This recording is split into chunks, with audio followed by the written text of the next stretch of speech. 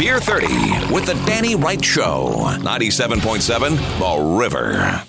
I've got Brad and Ben from the podcast Sports Meets Beer ready to go with another Beer 30. You can check out their podcast and all the podcasting apps. This one is one of those collaborative beers. We've had a handful of those over the years for different causes. So a bunch of breweries got together and they make the same beer, you know, maybe with a little bit of their own twist, but there is a recipe that, you know, like guidelines for them to make. This one is Vote for the Green New Deal. A mobilizing India Pale Ale. Of course, this is brewed to combat climate change. Hello, gentlemen. Welcome. Hello, Danny. Hello, Daniel. All right, so these breweries got together and put this beer together to raise awareness for the Climate Emergency Fund. And this one is the Hen House version. Of course, Hen House here in Santa Rosa. So let's crack this open and see what we think. Let's check it out. Let's go through our AATMF. As we know, let's take a look at it. And this is a hazy beer, which is, that's not a far shot out or cry from our Hen House.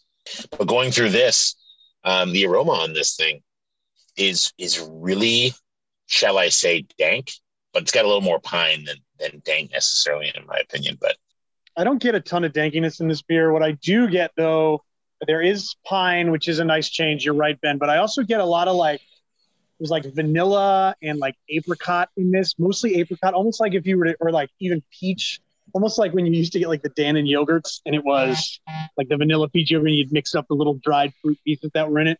For some reason, the smell in this reminds me of that.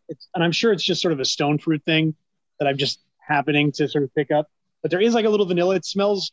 There's a nice little sweet balance to just how piney it can be. I think the nose is nice on this beer.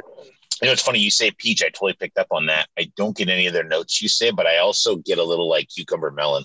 I think that, like you said, with the Hen House beers, they're very similar and, you know, people love them. And this looks like a lot of the other Hen House beers, but the aroma's definitely different. And as we take sips already, which I've done, it's a lot more bitter than I anticipated it to be. Which isn't necessarily a bad thing. No, it's a good thing. It's not that muted fruit. There's a very clear, sort of hop bitterness to this it's awesome. Really, once you get that aroma, the taste of the beer, the flavor of the beer is there.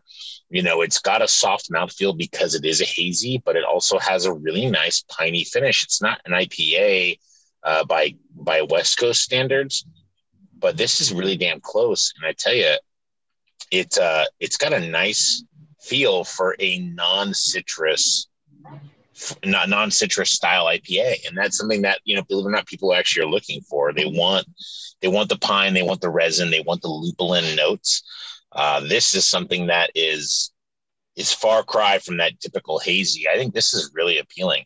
Yeah, I totally agree. I do like that it's a change from everything being so citrus driven, which I do enjoy. It's not that it's a bad style, but it's a nice sort of departure from that. And also the fact that the stone fruit exists in this beer. It exists as part of the beer. It's not the thing that you're like, oh man, I definitely smell peach and apricot and guava and all the things we tend to get with some of these hazies.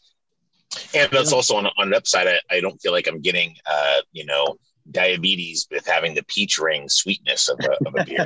Because that's been one of the things we've denoted before is that peach candy, that's too overly sweet for a beer. And I think this has got a nice balance between a soft mouthfeel. And honestly, let's talk about the finish. It's really dry and really nice. And it's one of those things where I'm left with, a little bit of hop flavor in the back of my mouth. It's really nice. It's one of those things where I feel like I'm drinking a real beer.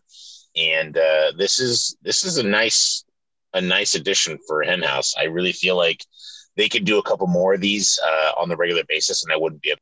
All right, well, there you go. So thumbs up for Hen House. Vote for the Green New Deal, which is a collaborative beer, and you can check out, I believe other breweries have made their versions of it as well.